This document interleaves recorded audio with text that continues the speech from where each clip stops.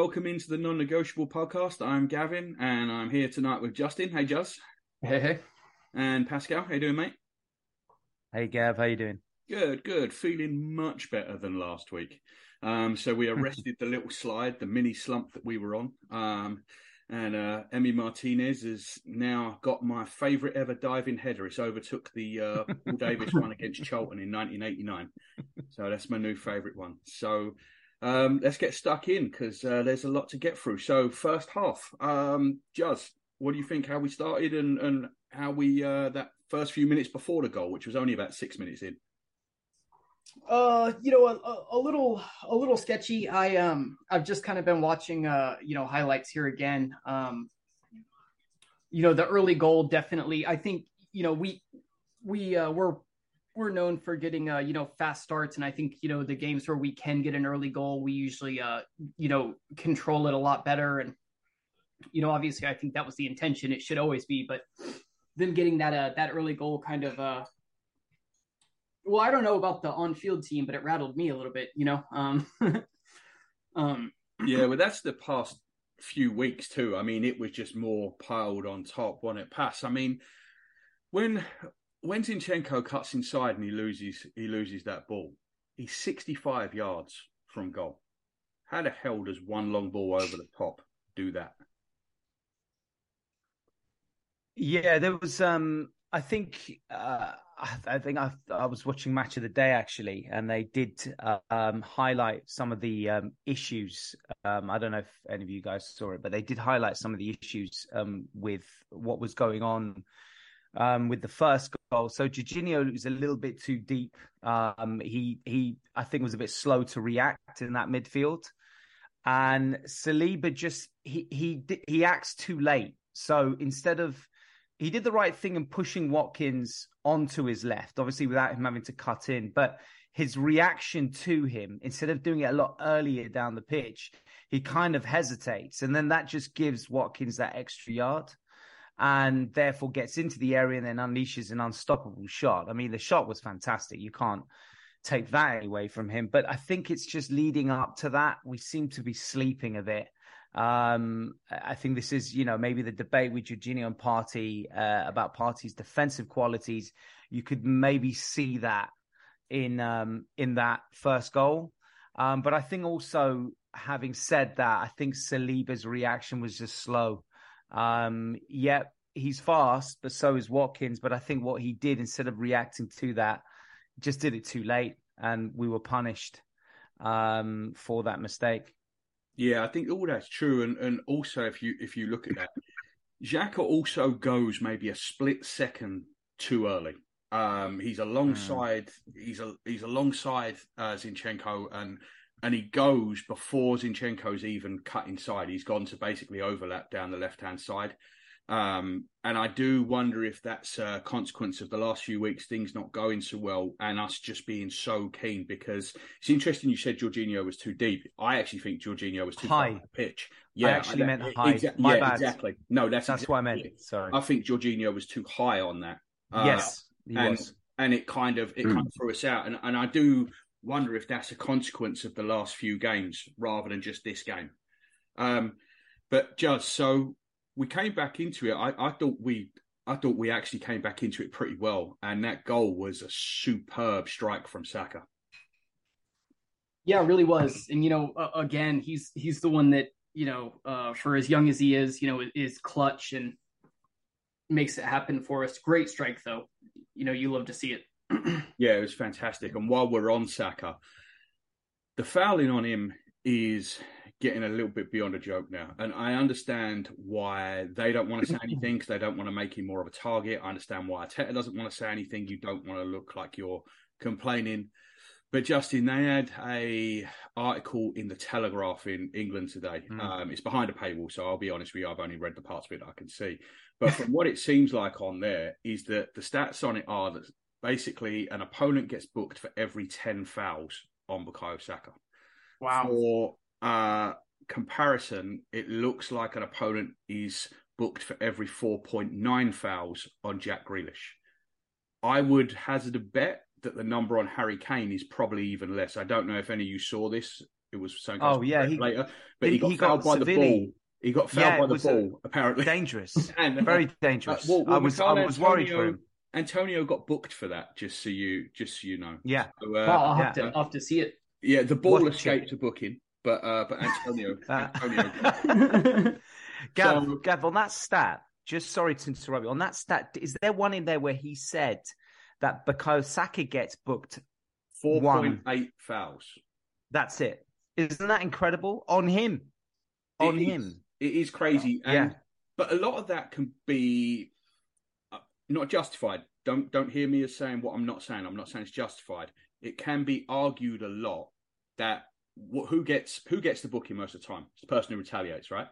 It's always the person who retaliates. It's like when you're kids and one brother hits the other one hits him back. It's the one who hits him back that gets in trouble every time. That's how it is. And that's how we're at with Saka. And you saw it again on Saturday when Coutinho should have been booked for a bad foul on him. He didn't. Saka got up, reacted angrily.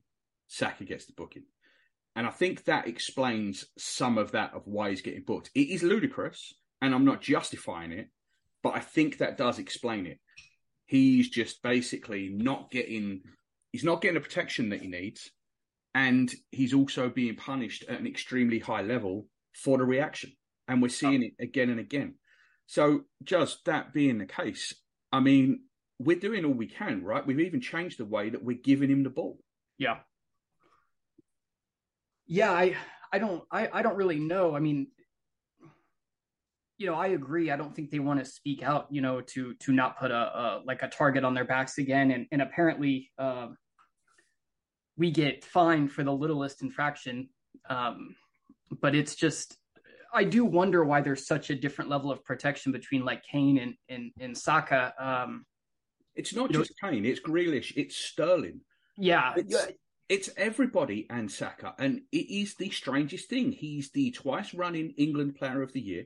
Yep. He's well loved in England. It's not like the media hate him or people hate him. He's not. He's well loved in England. It is the strangest thing. I don't know if this is an anomaly and it's going to sort itself out, but we've been seeing this for 3 years now. So I hope it gets sorted out quickly.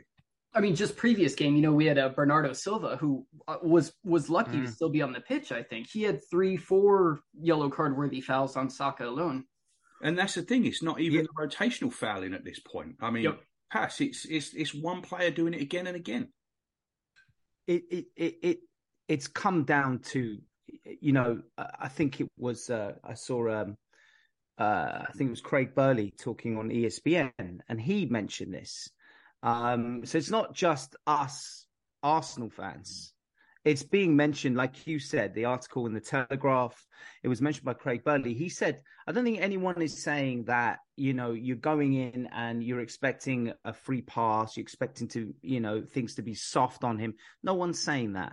But what's happening is that referees are it's very easy. It's like, we've talked about this before. It's like that Arsenal game against Man United for the unbeaten run that we had in the season after the Invincibles. When you let things go, then as a player, you've got license to do it again. It's as simple as that. But Saka is a player that's very tricky on the ball. He's a nightmare. He's a nightmare, as Arteta said, for fullbacks. I think Zinchenko said that, for fullbacks. He's a nightmare because you don't know what side he's going to go on. He's tricky. So inevitably, he's going to be fouled. The problem is that the refs are like that Man United game just as an example. But when you're letting them, when you're already saying to them, okay, that's all right, no problem. It's like the Martinez yellow card for time wasting. He was doing it a lot earlier in the game. But what you're saying to him is, okay, it's all right. But now we're in the 85th minute. I'll give you the yellow card now. So he's done all that time wasting up until the 85th minute. You're only giving the yellow later on. So these players know this. They're seeing that the referee is not taking a blind eye to the foul, so they continue doing it.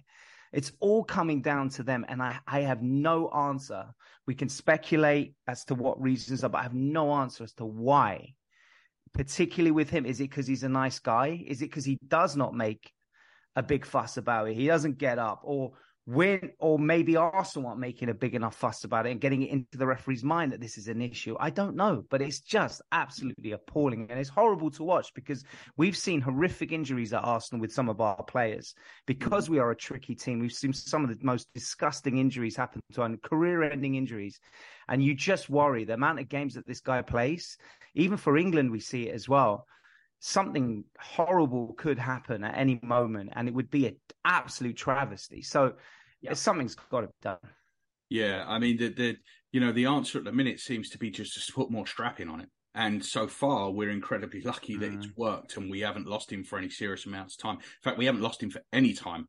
But yesterday, from half an hour onwards, that wasn't the same Bukayo Saka on the pitch. I mean, he was dragging us into that game on his own yesterday.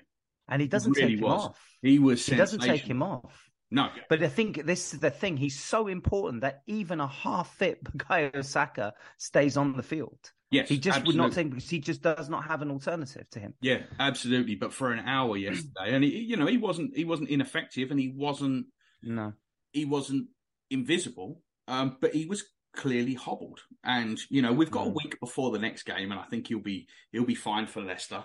But it's just something that I thought we had to mention because it's now, like you said, being picked up everywhere. You mentioned the Martinez yellow card pass, and I was going to talk about this later on, but we'll just, it doesn't anything that needs to be no major forensic science into it.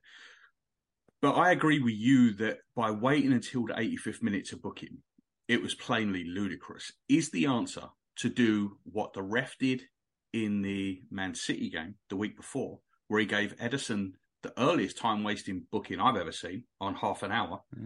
If you do that, they can't do it anymore, right? So is that the answer? Is it one warning and boom, there's the yellow card, you can't do it again? It seems to me that goalkeepers are hardly ever going to get 2 yellow cards. You know what I mean? It's not like you're booking a central midfielder and saying you've got the next hour to go through on a tightrope. So personally, I think the answer is if they're time-wasting on half an hour, book him then. And then he can't do it again.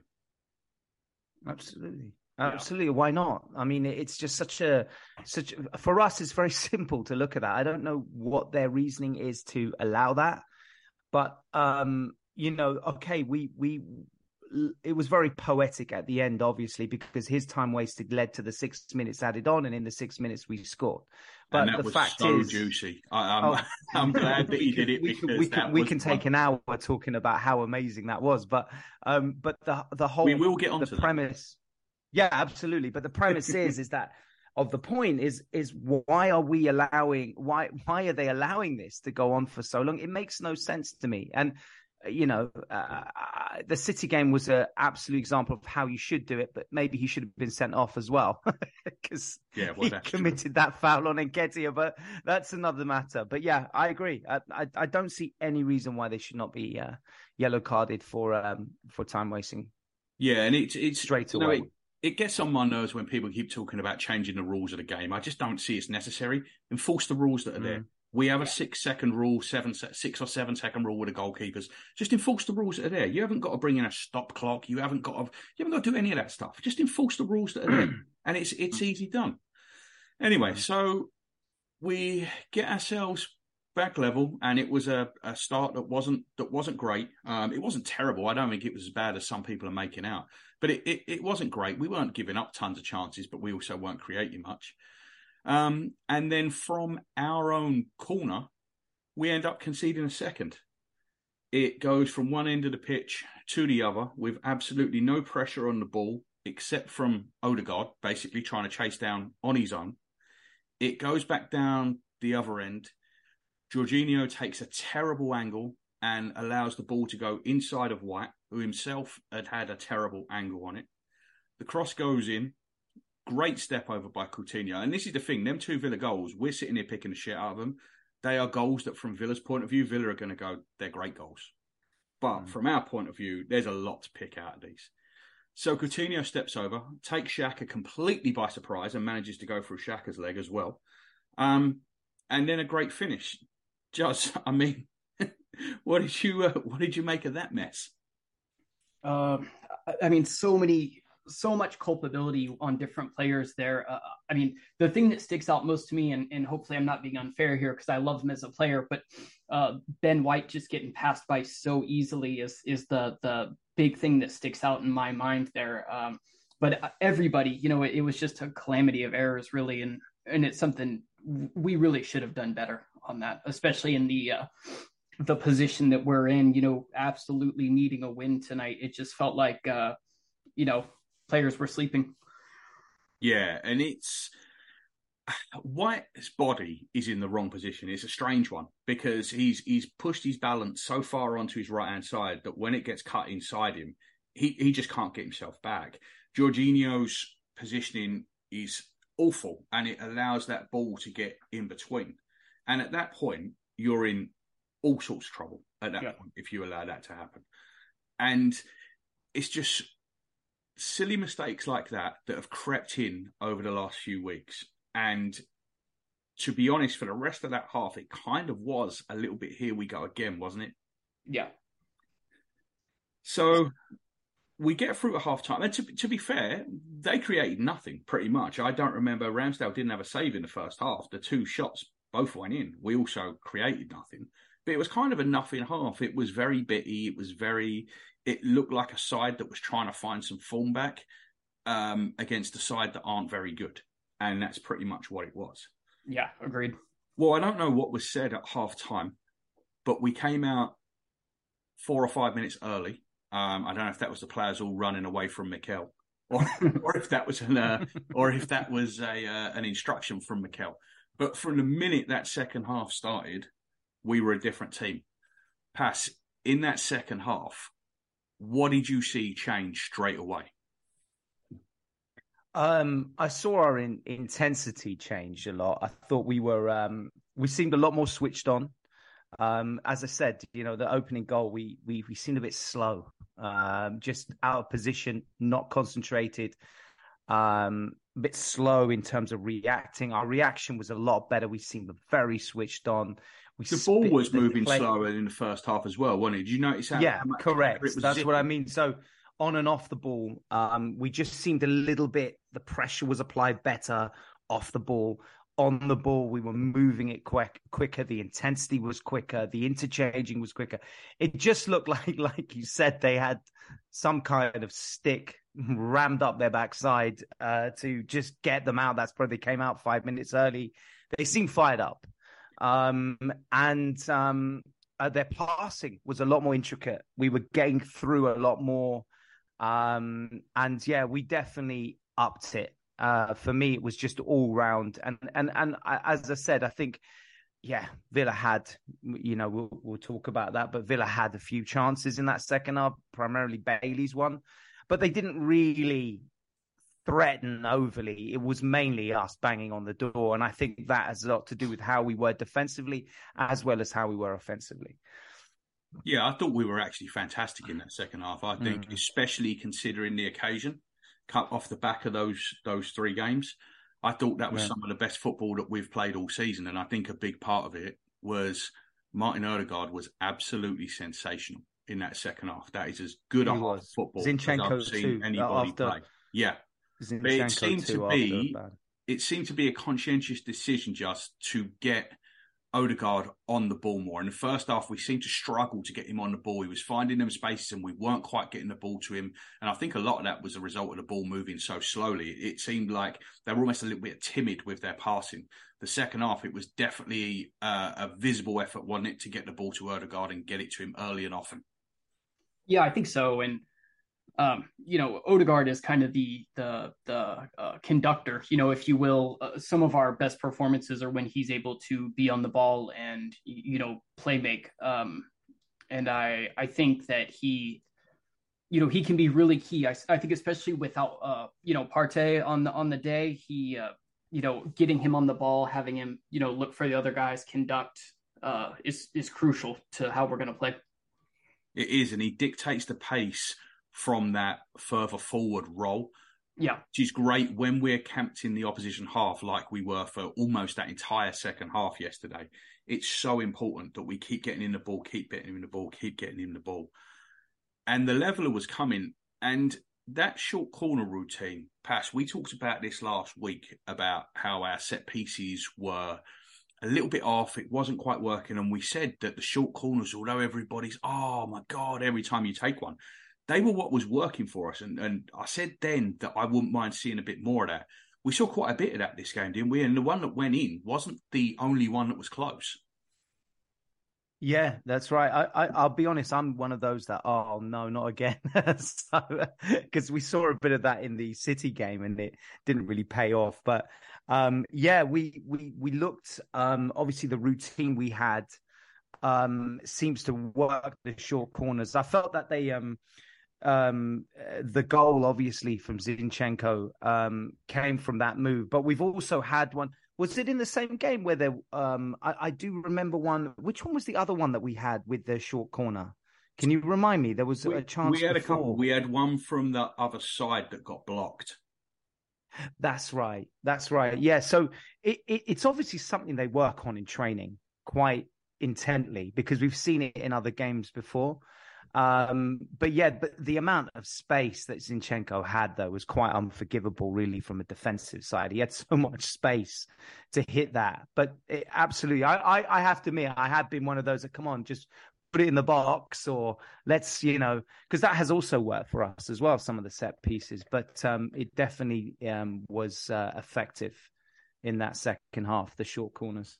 Yeah, it was, and we were getting a lot of joy from the corners we've had a couple. We've had the near post one, the far post one, and the one right under the bar. They seem to be the three that we were doing earlier on in the season, and they're the ones that kind of the chances just dried up. I don't know if there's just too much tape and people were just moving around where they were putting people and congesting the areas, but our delivery also looked a bit off. So the short corner, it's a good variation. And when you've got players who are as strong on the ball and as strong dribbling as Odegaard and Saka in particular, but also on the other side, Trossard or Martinelli, I think it's something that, and Zinchenko as well, it's something that we are going to see a lot more of. And I don't mind it at all because I want those players with the ball at their feet around the box.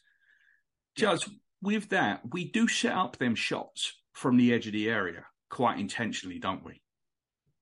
We do, yeah, and I think it's a good strategy, especially when we have so many teams that sit deep against us. I think just having the option, kind of keeping them on their toes more than anything, even if we're not scoring a lot from them, is a really good option. Yeah, and we do score quite a lot from outside the area. We've covered this before that I think up until the World Cup, we'd scored the most goals from outside the area. And it's a ploy, like you said, when teams are bunkering deep. But also, we move the ball so well, especially in that little half space on the right-hand side with White, Saka, Odegaard, and it was Partey that was coming and walking on to shots. But we move it and we create those lanes. And I think when you're taking them shots, if you don't buy a ticket, you can't win the raffle, right? That's what they say. Yeah. So, definitely. Yeah, I thought it was a good ploy, and Zinchenko's had a few of them over the last few weeks that haven't quite gone to plan, to say the least. We've seen a few hit the roof of the clock end, and it's just it's not come off a few of them that he's tried. But that's his first goal for us, and that's his first Premier League goal. Just how crazy is that? Yeah, that is really crazy. I was surprised to hear that when they said it. But, look how long it took Partey, too. You remember how all the groans and frustration when he used to take those long shots that were landing in, damn near out the stadium. You know what I mean? Yeah, I still, every time he winds up, find myself going, oh, God, no, don't hit it. In fact, I was halfway through saying that when the ball hit the back of the net against Spurs in the top corner. I was screaming, don't hit it. So, but it's a ploy, and I think it's a ploy that we're going to need to use more and more as teams bunker in. And if you look at this next run of games, we are going to be playing some teams that are going to bunker in. So you've got to find a different way through, and sometimes that's it. I think the next thing, and I think Zinchenko to go to that was kind of an example of the intensity that was improved in the second. He really stepped it up in the second half because I wasn't that impressed with him in the first half, and I thought his game lacked a bit of intricacy, the usual that you get from him, but he really stepped it up in the second half. Yeah, he really did. His intelligence is it's off the charts. So smart. And his commitment is just incredible. After the goal, you saw that he runs back. Yeah, I think he said "fuck off" to someone. I don't know who it was. About 4 times. I have no idea who it was to. I don't know who he's talking to. I like to imagine it was Emi Martinez, but he was definitely saying it to someone. So next thing to come on to, I think, just real quick, is Eddie. So there's a couple of schools of thought on this. First half, Eddie didn't have a very good game, but no one had a very good game. I feel like we've been here before, be it the other way round against Man City. But first half, Eddie didn't have a very good game. Second half, I thought Eddie was actually really good. It just won't go in for him. The header that came off the top of the bar, that was a great leap. I don't think he could have done much else with that. He got the touch all wrong from that brilliant Odegaard pass. Juz, is it as simple as it's going to come? I hope so. I think he gives us a lot of good work, off the ball, and he tries to make himself as available as possible. I think one thing with Eddie is that, he's playing a lot right now, and I'm not necessarily saying it's like physical fatigue, but I think, you look since the World Cup, since Jesus went down, he's playing pretty much every minute of every game. Yeah. For I think this is the most he's played in his career. And, I think that not only are teams starting to figure him out a little bit more, but I think, it is fatigue. It maybe at least mentally, I just find him not as sharp or not making as good of decisions as he was. And I think we're really missing Jesus right now, to be honest. We are, but I'm just not that worried. I think he's going to score against Leicester. I really do. And I think is he just in one of them spells that all strikers have where he needs to get one, hit him on the arse and go in? Yeah, I think Justin's right. I think he just needs that one goal now to build the confidence up, because I think the confidence you can see was clear and that Odegaard pass to him and he was put through. Why he went to the right, I do not know, because he lessened his angle by doing that. He could have just gone straight and then just slotted it away, or maybe it's slightly to the right, but he went so far to the right that he lessened his own angle. So a striker that's clinical doesn't really do that. Or someone that's high on confidence, like a Marcus Rashford or someone like that, is going to run straight onto that ball and just slot it away. So that it does seem to be confidence. We miss Jesus, I think, in overall play, but I wouldn't say we miss him because of goals, because Jesus was going through a dry spell when he got injured. So it's not that concerning. And I think, as Justin mentioned as well, his pass obviously to Odegaard when he missed it, he works hard, he tracks, he presses, he does try and get involved. So I think I'm not overly concerned. I think he just needs that one little tap in or something, like you said, any way, whatever, how obscure it might be, that goal. But I think once he gets it, we'll see him back on his getting the shooting boots on again. Yeah, I think that's exactly right. You have something to add, Joss? Well, no, I was just going to say, yeah, Jesus was, obviously going through a bit of a dry spell, but the amount of goals the players around him, or Martinelli's, also been struggling. Odegaard, he's not scoring as much. So I think even though Jesus isn't a highly prolific goal scorer, I think we still miss him in those, bringing the other players into the. And it's just something that Eddie isn't. He's I fine. Think when I say miss. When I think we miss him, like you're saying, from a playing perspective and bringing others in and drifting, his work with Martinelli. But I think from a goals perspective, that's the only side I would say I don't know if we're missing him that much. I think it's just more the overall play. But then you could say more goals come when Jesus is playing from other players. Yeah. Maybe that's an argument as well. So I think just quickly on it, maybe Fabio Vieira is the new mate to Martinelli to help him score goals, because we'll talk about that later. But that might be, apparently they've got a good rapport as well in terms of playing. But I think it'll come though. Before we go on to Vieira and Martinelli, because I do want to touch on the subs, because I think it's the first time in Arteta's reign that the subs have really worked, or just about the first time. But we will touch on that Odegaard miss real quick, because I'm so glad that we got those late goals, because, like I said, I thought he was absolutely sensational in that second half. And I'm so glad that we are not on here today and all we're thinking about is that miss. You know, because, I mean, it was a bad miss. There's no doubt about it. And sometimes I don't know what it is with him, but just occasionally, like I said, I think we have two potential Ballon d'Or winners in our squad. I've said this over and over again. It's Saka and it's Odegaard. I think they are two genuinely world-class players now that we have. And I'm just so glad that miss didn't count for anything. It was great work by Eddie.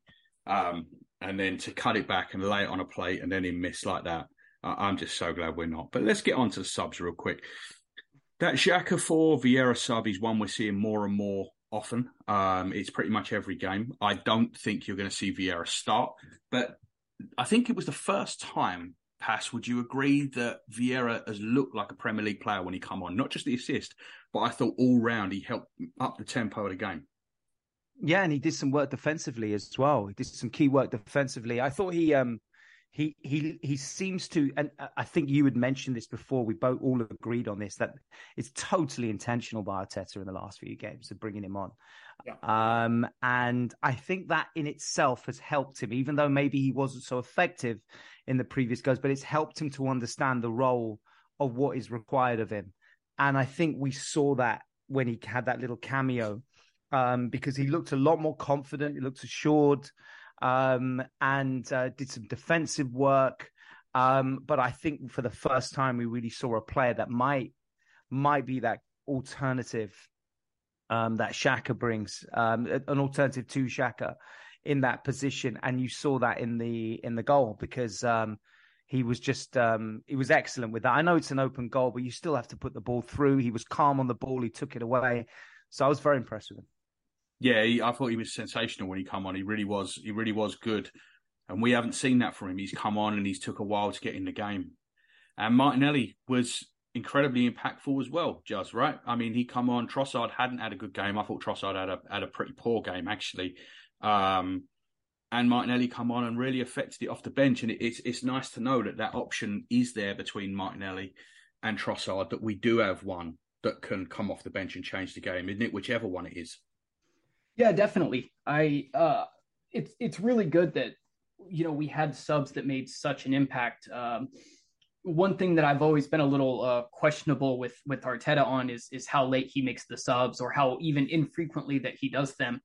But to give him a little credit, we don't have, there's usually not very much impact off the bench. Not many options to make the impact, you mean? Yeah, exactly. Yeah. And so, you know, to have these two guys come off the bench and link up for a nice goal is really promising. And I agree on the, you know, what Paz said about Vieira too. This definitely feels like like a long game, getting these, you know, bedded in the position with these minutes. I think it could pay off, you know, pretty well. And that pass to Martinelli to put him through. I mean, there was perfect weight on that. Really nice ball, you know. Yeah, it was, and the celebration before Martinelli, before it even got onto the ball, both. I think he just knew, right? Pass, as soon as he played that, he knew the weight was right. As long as he got the weight, there was only one place that was going to end up. Yeah, yep. Yeah, and you've got Martinelli running on it, right? So you kind of know what's going to happen. So yeah, why not you celebrate couldn't pick before anyone that goes in? You couldn't pick anyone. No. I think Martinelli also did a little celebration, didn't he, before the goal? Yeah, but he threw his arms out, much to the chagrin of Gabi Agbonlahor, and it always makes me. Oh, of course, the celebration police. Yeah, it always celebration makes me happy when Gabi Agbonlahor is unhappy. He's actually pretty pro Arsenal, but that was Villa, so I guess that explains it. He just likes a little moan up every now and again. He had the little moan up after last year, and you know, Laura Woods, he's generally pretty good at pulling him up on it. Exactly. I was just expecting Richard Keys, but what's happened to him recently? He must be still fighting with Qatar Airways. Yeah, we'll have to go into a Richard Keys watch later on. We'll try and figure out some Richard Keys tweets. And I guess that brings us on to the goal that turned out to be the winner, not the final goal, but the one that turned out to be the winner. It's one hell of a strike, isn't it? Pass from Jorginho. Oh, fantastic! It's It was.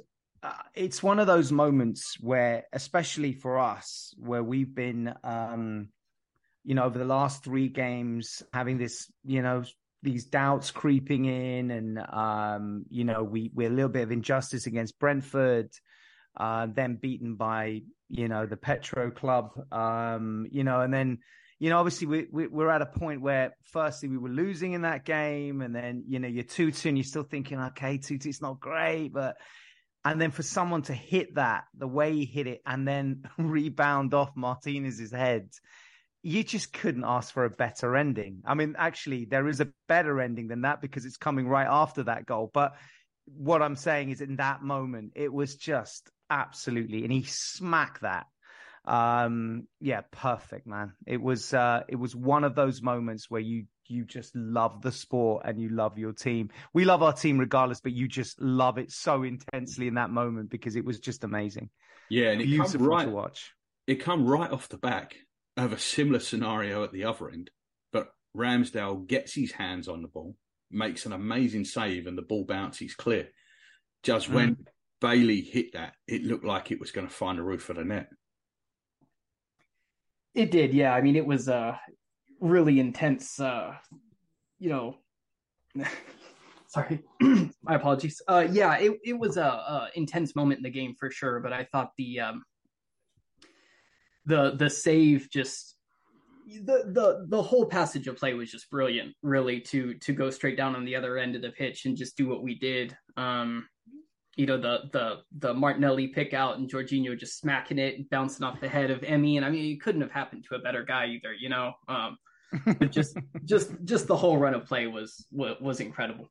Yeah, it was, and I mean, we've already done the 4th goal because we were talking about it with the Vieira and Martinelli subs, but after the game, Pass, did you see Emery's comments on Martinez about going up for the corner? Oh, I thought you were actually going to say, did I see that scuff in the press box? Because I'm trying to find... I haven't seen any video of that. I would love to see a video of two. Where is the video for this? I want to know what happened. What's going on? I did think it was open. I was actually quite... slaps. I was amazing. I think Emery, I was quite surprised by how candid he was. He was obviously angry, frustrated. Do you think, like for all intents and purposes, Martinez last week publicly declared that he wanted to leave, right? Whichever way you dress it up, he said he thinks he's a Champions League goalkeeper. He wants to be playing in the Champions League. The only way to interpret that is that he wants out. Right. It also says a little bit about Emery that I think in the 95th minute of a game, when you're 3-2 down, why the fuck shouldn't your goalkeeper go up? I would want my goalkeeper going up because what's the point? But does that tell you a little bit about Emery's mentality as well? It absolutely does. We know what his mentality is. I mean, this is a guy who goes conservative when the other team has 10 men. So, it's no surprise that he got pissed off about that because he's a very pragmatic manager. He doesn't like risks. He won't take risks. And that's indicative of the way they play. But at the same time, if that's your manager and that's the way he plays, I guess as a player, you're supposed to abide by that. So either he's doing he's trying to rebel and just say, screw you, I'll do whatever I want, or there was some misinterpretation in the instructions. But I was actually, I don't dislike Martinez. I just didn't like the time wasting, and I always found his comments after he left just a bit childish. And, I think majority of people who weren't Argentinian didn't like him in the World Cup either. But yeah, I was quite surprised. And I think he said there was something else that he said. He said that he also commented about the time wasting, I believe. I didn't see those comments, but I read from an Arsenal columnist that he had said something about that as well. So he'd been critical of his time wasting. So something's going on there, obviously. Yeah, I agree. I think this is as much a public dressing down of Martinez as a whole as it is anything about that he actually did. I think Emery took a chance to really give him a public dressing down. And I don't think it mattered what it was. I think he just wanted to basically knock him down a peg or two. And again, I don't particularly care. It's Aston Villa. I mean, I've got to be honest with you. I don't like Aston Villa. It must have been 96, 97, I guess. Me and Monin Imran and a couple of other mates went up to Villa Park and we drew 2-2. Savo Milosevic, you remember him? He scored twice for Villa that day. That might have been his only Johnson 2 goals in his history. Yeah, Tommy Johnson was there. Tommy Johnson, Well, Merce scored a late leveller for us that day. And we were walking back to the station from back to Birmingham New Street. And by the time we got there, out of the 5 of us, 3 of us were covered in spit, where Villa fans were walking behind us, just basically spitting on us. Wow. So I've never been a fan of Villa for that reason, and I'm still not a fan now. So I was delighted when that went in. Judge, when that winner went in, it kind of did it feel like something lifted? Did it feel like the last 3 weeks hadn't happened, but it kind of almost felt like it's going to be all right? It did. Yeah, absolutely. I mean, I think going into, stoppage time being tied 2-2 and just being able to, to finally kind of exercise some demons there was great. And, the team needed it. We've been saying that, pretty much the last few results, but we really needed a win here. And it did. And for it just to happen in such spectacular fashion as well, Jorginho gets off the mark and, Martinez being pretty culpable on it. It was just really the perfect winner, It was. Okay, let's wrap up that there. We'll come back in a second half and we'll maybe talk a little bit more on what it means as a whole. And we'll go through the next block of games and what they're going to mean and how exactly we're looking at this now. And obviously we'll look forward to Leicester as well. So we'll see you guys after the break.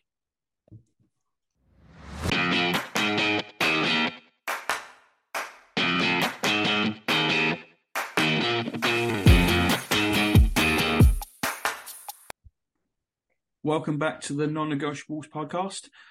Let's start by looking at what that result means in terms of the title race, in terms of the weekend, not just our result. So obviously we get that win and it feels great and we go back to the top of the table. And I don't think any of us thought that there was any chance that we'd still be top of the table Saturday night.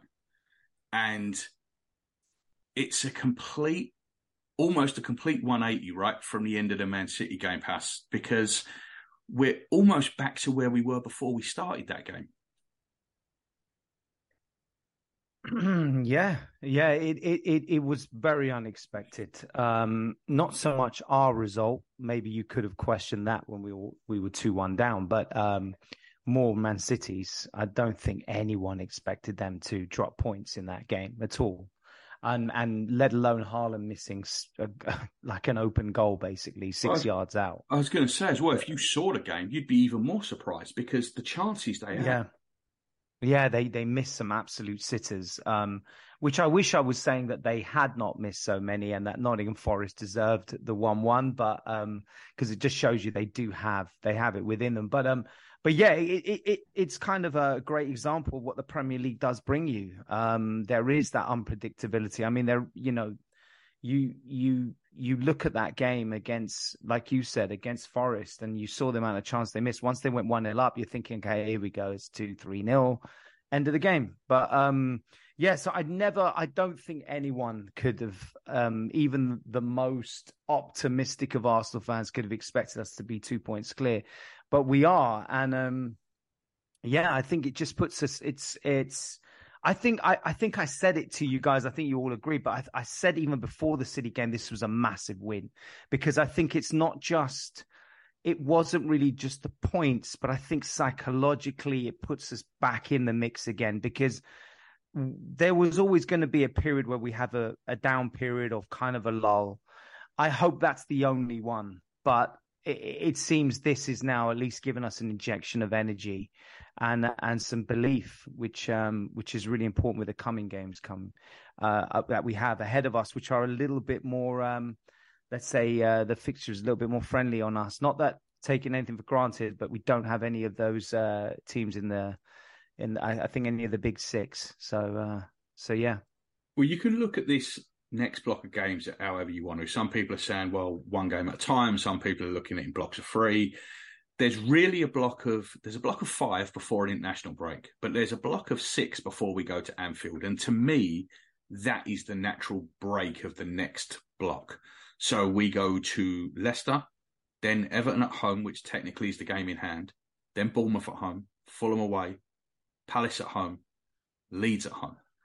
We've got a real chance to put our foot to the floor, a chance that I really didn't see us having. I'll be honest, I really didn't think we were going to get this opportunity. But Juds, this is a real chance to put our foot down and really get a stranglehold on this, isn't it?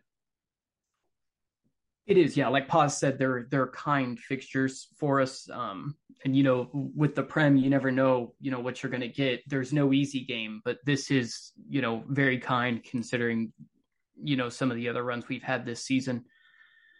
You look at Arsenal and you look at these next 5 and think, we can win all 5 of these. And, we've got a great opportunity here to build another bit of cushion. And, City, well, we have the game in hand against Everton, like you said, technically, but City's got a Champions League tie and an FA Cup tie as well in their run of next few games. So I think we've got a really good opportunity here to maybe establish a little bit bigger lead if we do our job. Yeah, and I've been saying all along that I don't believe Man United are in a title race. I'm really not looking at them. I'm still not looking at them. But just in case you are, for those next 6 fixtures, Man United play 4 times during them 6. 3 of them are away. 1 is away at Tottenham. 1 is away at Newcastle. 1 is away at Liverpool. 1 is away at Newcastle, and 1 is away at Brighton. Pass. We've got to be coming out of these games with United firmly in the rearview mirror, right? I mean, like I said, I don't think they're in it anyway. I know you're not ready to write them off yet, but this is it, right? You'd think so. I have to admit there is a part of me which has been quite impressed with them because the Leicester game. This is the thing; they were lucky in the Leicester game in the first half. I don't know, Leicester missed so many chances, and De Gea was in one of those moods where he was just saving every shot. But they are proving to be pretty tough to beat, and I think it just shows you how well we did to beat them, because they're on an incredibly good run since the World Cup, and they picked up an enormous amount. I think I saw. Again, I saw a stat. I think it was since I think they'd have picked up 1 more point than us. I think since their second defeat, I might have got that wrong. I think since their second defeat, they picked up 1 more point than us in terms of their run. So they're in a great run. They have a clinical striker at the moment. Rashford can't do no wrong. So. I do find them quite surprised, and they're fighting on all 4 fronts. I think that's going to obviously change, but they're in all the cups that they participated from the beginning. So, I still think they're going to drop. I agree with you. I think away is where they come short. So they played us away. They played City away. They lost those. I think when they play Liverpool, I think Liverpool will beat them. I don't know about Newcastle. I think Newcastle might struggle a little bit now. I think they're going to hit their kind of lull. So I'm not sure about that, but I think Brighton, again, a team that we beat, very tough. So I think we're going to see some drop points. I don't think they're going to keep this up, but I have been quite impressed how they have been able to keep it up and still be a talking point in the title race. The only thing I will say to that, and this is credit to Scott Odak Crab on Twitter, since the World Cup, they've played 10 games. They've played 6 of them at home. They've played 2 teams in the top half of the table. So yeah, they are on a good run, but they're also coming through their easiest part of the schedule, and now it tightens up, and they're already, it's 5 points of a game in hand, right? For us on them, I'm pretty sure it's 5 of a game in hand. So they're at the point where they, and we're now down to 15 games to go, 14, 15 games to go, depending on who you are. So we play 23, they play 24.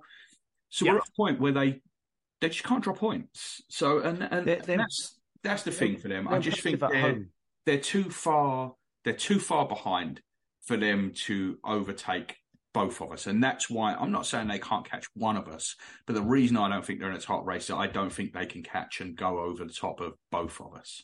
So, but I think it's the away games, Gareth. Yeah, it's the away games that do them because they're good at home. They beat us. They beat City. They beat Liverpool.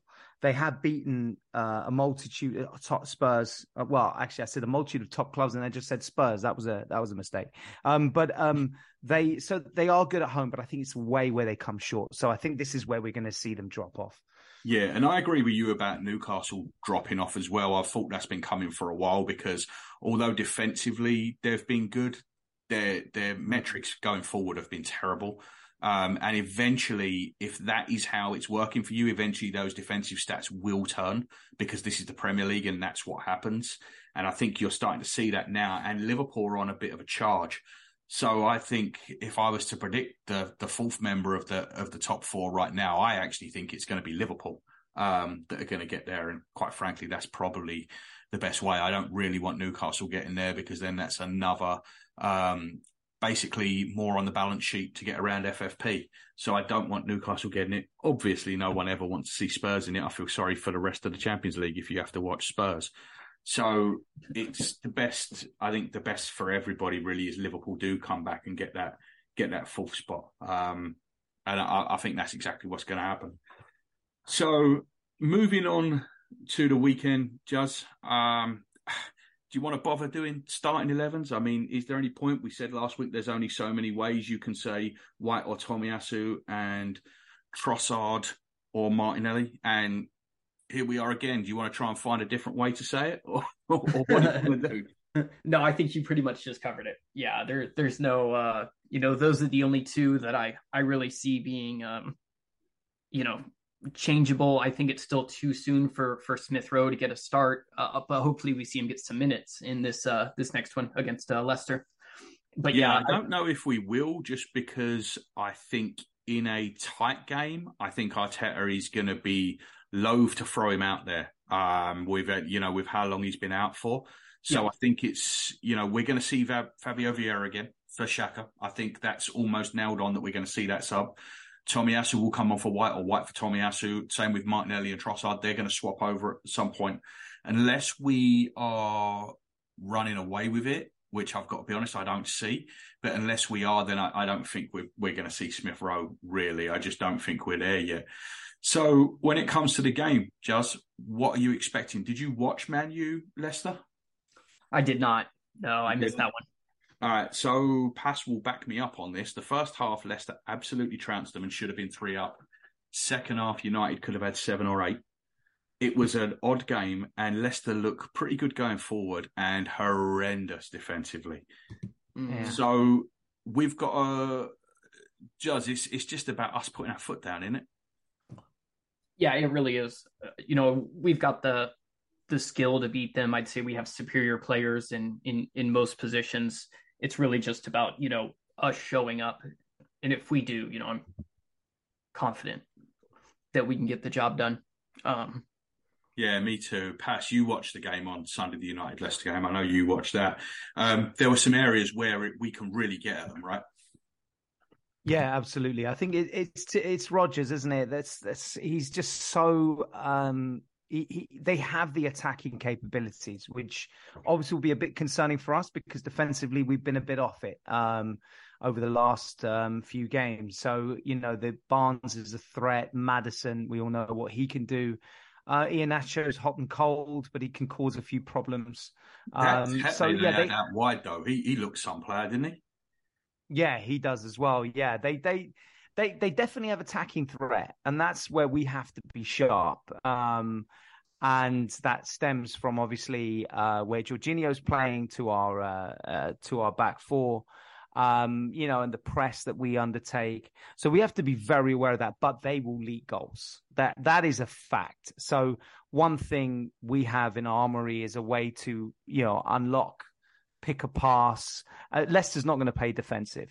Rodgers just doesn't do that. He does not apply a defensive format. So we've struggled a bit over the last few games against defensive teams. That's why I was so pleased we beat Unai Emery's Villa, because I was worried, oh God, no, another team that's just, defensive mindset, very few shots, low possession, low block. I thought, oh, here we go. But so I was really pleased we got over the line there. Now we're going to be playing a team which really will come on the attack, and they're at home as well. So I think that's perfect for us if we can get it right to hit them on the break. I can only see us winning this one. I think we'd have to really be totally off it to be defeated against Leicester, because it's the perfect team to play with the way that we adopt. As for starting 11, I think it's going to be Ben White. Ben White actually played well. I didn't think he was that bad, but barring the Villa, the mistake for the second goal, I thought he was good in the second half. So I think it's just going to be Martinelli in, White in, and then the usual suspects barring Partey. Yeah, I think that's pretty much nailed. I don't see any way. And I agree with you. I think they're going to come out, and I think that's going to play exactly into our hands. And that Wout Faes they've got at centre-back, he is possibly the worst centre-back that I've ever seen. It's a poor man's David Luiz, isn't he? Oh, my God. He is awful. And they signed he really is terrible. Yeah, and they signed Vestergaard from Southampton. What are you doing playing that fast? And he's been bad. Let's hope he plays. Yeah, absolutely. But I think and this is what I was saying with Nketiah. I think Nketiah keeps getting in a position. He had a positive XG again on Saturday. He's getting in position to miss. This is the game to get back on track, surely, for Eddie. I think so. Yeah. Paz brings up good points about Leicester being open. They're going to attack us. They're going to come at us. And I think that's a game that's really going to suit Eddie. We saw again with the Jorginho goal. One of my favorite things about Eddie is his pressure on the back line that forces mistakes, that forces turnovers. Wout Faes is a target. I mean, if Eddie can run at him and force some turnovers off him, it could be a really good avenue for some easy goals for us. So yeah, I'm pretty confident Eddie gets one or two this weekend. Yeah, and they knock it around at the back, which is exactly what we like, because one of the biggest problems we had with Everton and Brentford, where we really didn't create too much, we couldn't win the ball high because they weren't interested in keeping the ball. They were just hitting them long, straight balls and immediately dropping back and regrouping. And that's tough to play against. It's tough to play against for anybody. And I think Leicester are not a team that's going to do that. They're going to knock around. They're going to give us chances. They want to score goals. Everton and Brentford didn't want to score goals. They were just happy when they came along. And I think Leicester are going to go out to score goals. Tielemans has not been starting. I expect he probably won't start again. Is there any chance, Past, that we're looking at someone that might be with us next season? It's a tough one, isn't it? Because I know you've not been... am I correct in saying you haven't been overly I'm not impressed by him? No, I'm not a huge team. No. And I think he's a very one-dimensional player. I mean, where would he play? The Xhaka role, right? Is that what we're thinking? Because he's not in a holding, is he? No. Role. No. Okay, so if he has high hopes for Fabio Vieira, then that role doesn't, because he's not going to, unless Xhaka is sold in summer, because I think we've always agreed on this, that Xhaka would not want to be a backup role, would he? He wouldn't want to be on the periphery. He wants to always be in the first team. So unless one of those was to part, perhaps. But I'm with you. I haven't been convinced by him this season. Maybe it's because his mind is set away from Leicester, and therefore has had an effect on his game. It could also have a part to play that Leicester haven't been particularly good this season in general. So they're not reacting maybe very well to the manager. I don't know. If it's for free, I mean, you could make an argument that he can offer something in the Xhaka role, but I think the focus is definitely going to be in that holding role. I think that's going to be where we're really going to put our eggs in the proverbial basket, because I think that's where we really need to get some strength in. I don't think so, to be honest. I don't think we're going to get him, but he would be free, so I'm not sure. I personally don't think so, but who knows? Yeah, I agree with you. I think that ship sailed. I think the more interesting one to me on that side of the ball actually is that I believe James Maddison has 1 year left on his contract this summer. I would be a lot more inclined to view Maddison as someone that would be capable of coming in and making an impact at ours than Tielemans. And if he's only got 1 year left, he's not going to be the 60, 70, 80 million you were thinking about last summer. And also, thank God we went for Odegaard when we did, because... But isn't he more the Odegaard, though? He's more the Odegaard, though, isn't he? The Odegaard role? Because I think he was the one that we were... Where do you see that left 8 going? That's the question. I think this team has evolved a few times under Arteta, right? We started with that back three that we knew Arteta didn't want, but it was there, it was in place. He kind of had to keep going with it. Then we were the Kieran Tierney overlapping team, and now we've gone on to this next evolution. Well, the one that's going to be, there's 2 players that I think will wean our reliance off of them over the next year. And I think one is Thomas Partey, and I think the other one is Granit Xhaka. I do think that. I love Xhaka. You know I do. I've been a Xhaka fan for a long time. But I do think we are coming to the point where the next evolution is Partey and Xhaka. And they've been our 2 most important players for God knows how long. And we have to wean ourselves off of that. And I think you're going to see a Rice, a Caicedo, whoever it is, coming in. And I think you're going to start to see us really move away from those 2. Maybe not completely. I wouldn't be surprised if you saw a year where there was a lot more ins and out of the team. And you know Arteta likes to bed players in. So I wouldn't be surprised if you saw Xhaka and Partey starting before Christmas, and then after Christmas you saw more and more of whoever it is that we bring in. And I just wonder if that left 8 is going to end up being more of an advanced role as we start to dominate games more and more. Because we've been having a lot of 70% possession games, right? So if you've got all them 70% possession games, is it that important to have a more defensive-minded player in the left 8? Or can you get away with it just with someone like Maddison there?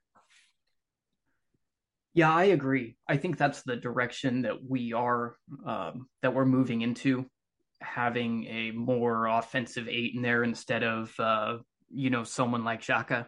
I think you're already seeing it in the way Xhaka's been playing this season, that is the direction that we want to go in. And I think as brilliant as Xhaka has been, some of his limitations in the attacking third lead me to believe that, I think Maddison's actually a really good shout for that position. I don't know if it's financially feasible, especially if we're, going to target Rice this summer. But yeah, I think he would actually be a really good fit for that. He's not like an out and out 10, like a luxury player 10. He knows how to cover a lot of ground, to press, he's not awful defensively, as good as an attacking midfielder can be. I think he would be very capable and dovetail nicely with a left footer like Odegaard as well. So, yeah, I tend to agree, and I think we're going to be looking for 2. Pass, do you think we're going to be looking for 2 central midfielders in the summer? Because that's kind of how I see it. I do think Jorginho is going to get the contract extension, by the way. I don't think this is going to end up being an 18-month deal. I think it's going to end up being a 2.5-year deal, because I think they'll exercise it. But I still think that we're going to go looking for 2. If you think El Neni's going to be gone, well, he's not going to be gone, but you know what I mean. He's not going to be playing. He's going to be out until Christmas. And he's going to rehab, and then he won't be playing for us next season. Sambi will not be playing for us next season. I'm sure of that. No matter what happens with that loan deal, him coming back and starting for Arsenal is the least likely option of whatever else. So I think we're going to be looking for 2. What do you think? Yeah, I mean, I that would make sense because I think Xhaka is. I think Xhaka.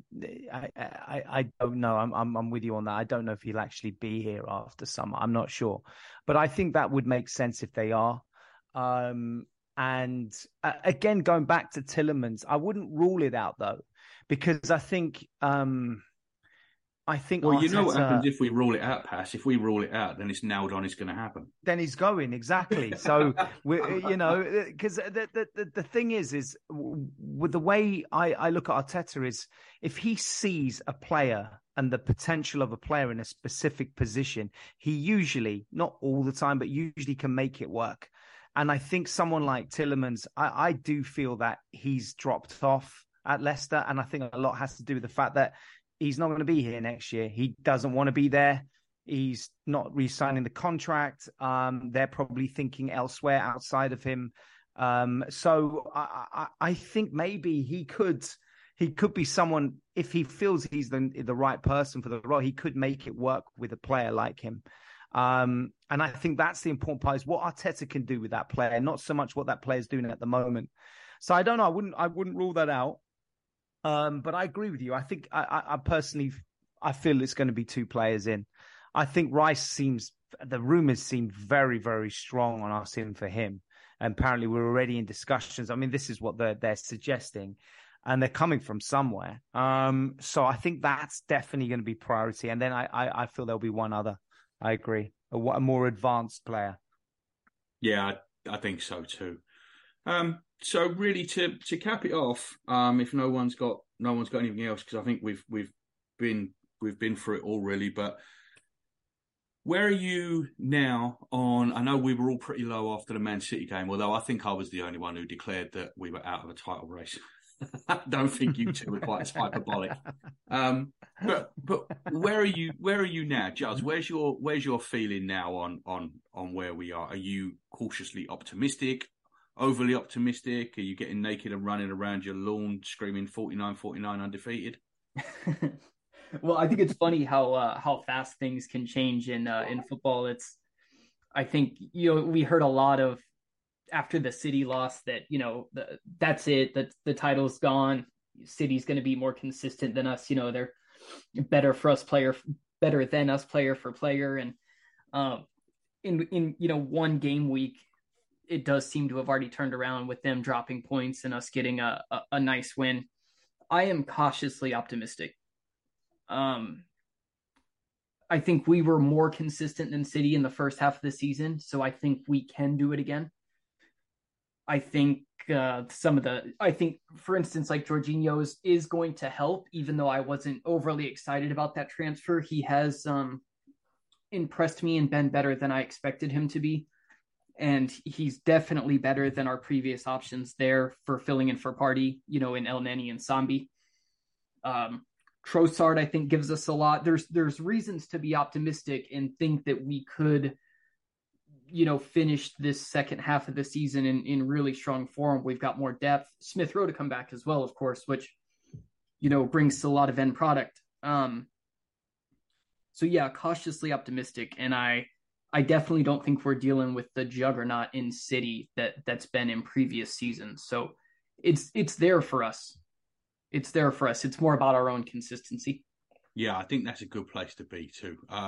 Pash, do you remember last year we were talking and I'd said to you that I wasn't going to sway wildly and veer with result, win or loss. We were very inconsistent. We were a young team growing up. And I think the difference this year is that we have put it all together. We are growing up and we are in a title race. And I just think we're at a slightly different point now to where a year ago when I said to you about not veering wildly from side to side. I think we're in a different point now because I don't think this team should be going on 3, 4 and 5 game slides, whereas the team we were last season, I could understand why we were. Where are you at, optimism-wise? Yeah, I'm optimistic because I think also last year, it wasn't just 2-3 games of not winning. It'll be 2-3 games of just losing. I think the 3 game that I don't include the FA Cup game, but I think the 3 league games where we did not win, we didn't lose all 3. We drew in 2 of them and we lost to City. I think also what we're seeing is our home record is excellent this year. That's a difference to last year. I think we're really showing a strength at home. And look at our 3 losses and 3 draws. That's championship. That's championship form. So there's a massive difference. I also feel that we're coming from behind and winning games. There was a feeling last season. I think the only time I felt it this season was maybe not so much the City game. I think it was the Everton game when we would go a goal behind. You just could not see us getting back into the game. I saw that far more often last season than I have this season. I always feel this season we still have that capability to come back in. I don't feel that the game is beyond us when we're behind. Massive difference. I'm optimistic. I'm very optimistic, of course, of us making top 4. I think that's there. But I'm optimistic that we have a real shot at winning this. I feel there is something in that team. And also quite a few last-minute goals we've scored this season as well, which is also a sign that we're pushing to the very end. There is not this mentality of giving up. We're really going for it. So asked me the same question after the City game. I was despondent, but I still feel optimism about the season and ever more so after that Villa game. Yeah, the last-minute goals is a good thing to bring up. Actually, that's a very good point, because I think that shows a belief, and we can see in this group how much they are in it for each other as well as in it for the fans and in it for themselves. And I think those last minute goals, just when you keep doing it, it's not luck, right? No, definitely not. I agree with the belief. There does seem to be a whole new level of belief with this team. And like Paz was saying, it's easy to see the change from last season in just the fact that, we never quite look beaten. There's always that chance, we can come back and it's not chance though. There's definitely a level of mentality that this team went up, and a level of belief where they think they can do it. And it changes a lot, on the pitch. Yeah, and they're still being quiet on Jesus and how long he's going to be out for. But you've got to think now, from everything we've read, everything we've been seeing, we're talking about a matter of weeks. Mm-hmm. And if we can get through this Leicester game, we've got a nice run of games after that. If he can be eased back in, man, that could be the pivotal moment. Jesus coming back could be the pivotal moment in this title race. Would you say Liverpool is realistic? I think he's going to be back before that. I think he'll be back before that. I think if you that'd be amazing. Yeah, I think Liverpool's on the 8th of April. I originally thought he'd be back in April, right? So right, okay. I think there's a gap. There's an international break after Crystal Palace. So we play Crystal Palace on March 19th, and then we're back at home against Leeds on the 1st. If I'm going to make predictions, and I'm not a doctor, I don't play one on TV. I'm not a medical professional, so don't come to me for advice. But we've got Palace at home on the 19th. My guess is that he's going to play some part in that game. You've then got the international break. I think he starts in that home game to Leeds. And if that is the case, that's the game before a week later we go to Anfield. What a boost, that's what a boost. Oh, massive. And then I think, then that puts him available, providing he doesn't get injured again. But that would then put us with a sequence of games with City away, Newcastle away. Chelsea at home. Chelsea at home. If there's games that you need him back, yes, those are the ones. Yeah. 100%. So, and then obviously if we get through in the Europa as well, that probably be Nketiah's area, but just to have him as an option as well would be excellent. So it couldn't be any better timing, man. I just hope he doesn't have any setbacks and he's ready, and ESR as well, which hopefully we can get something out of him towards the end of the season. Yeah, that'd be fantastic. All right, guys, let's end it there. Hey, I have one more thing real quick. Yep. I don't know if you guys saw this, but I had to bring it up. So Palmeiras manager Abel Ferreira was interviewed, and they were asking him about football manager and whatnot. So here's a quote from him. He said, "So I always trained small teams from the second division like Penafiel in Portugal, where I started my playing career, or Braga, or teams who never win titles, someone like Tottenham." I did see that quote, and as an avid football manager and championship manager player for the last 30 years, I personally have never been Tottenham, but I appreciate it because I tend to start with small teams. I've got a great save going on at the minute with RB in Denmark, and they're about a similar level to Tottenham. I get about 3,000 every week, and they've never won a title, so it's a similar situation. It's so funny whenever they lose. The two clips I always see is that I don't know where in Asia it is, but it could be China but with the Asian guy, and they're asking him about the teams he knows. Oh, yeah. That's the one I see. What's it? What? Hotspurs or something. And there's that one, and there's Chiellini's comments about this is the Tottenham. Yep. The history of the Tottenham. They are good chances. Yeah. So long may that continue. We can thank Shez for that one, because that's he did a very good job in that Juve dressing room of amazing. letting everyone know what the deal was. Love that, man. All right, guys. Well, we'll probably be together again before the end of the week, before the Leicester game. But I'll see you all later. Thanks for coming on, and thank you everybody for listening. Goodbye. Goodbye. Bye bye.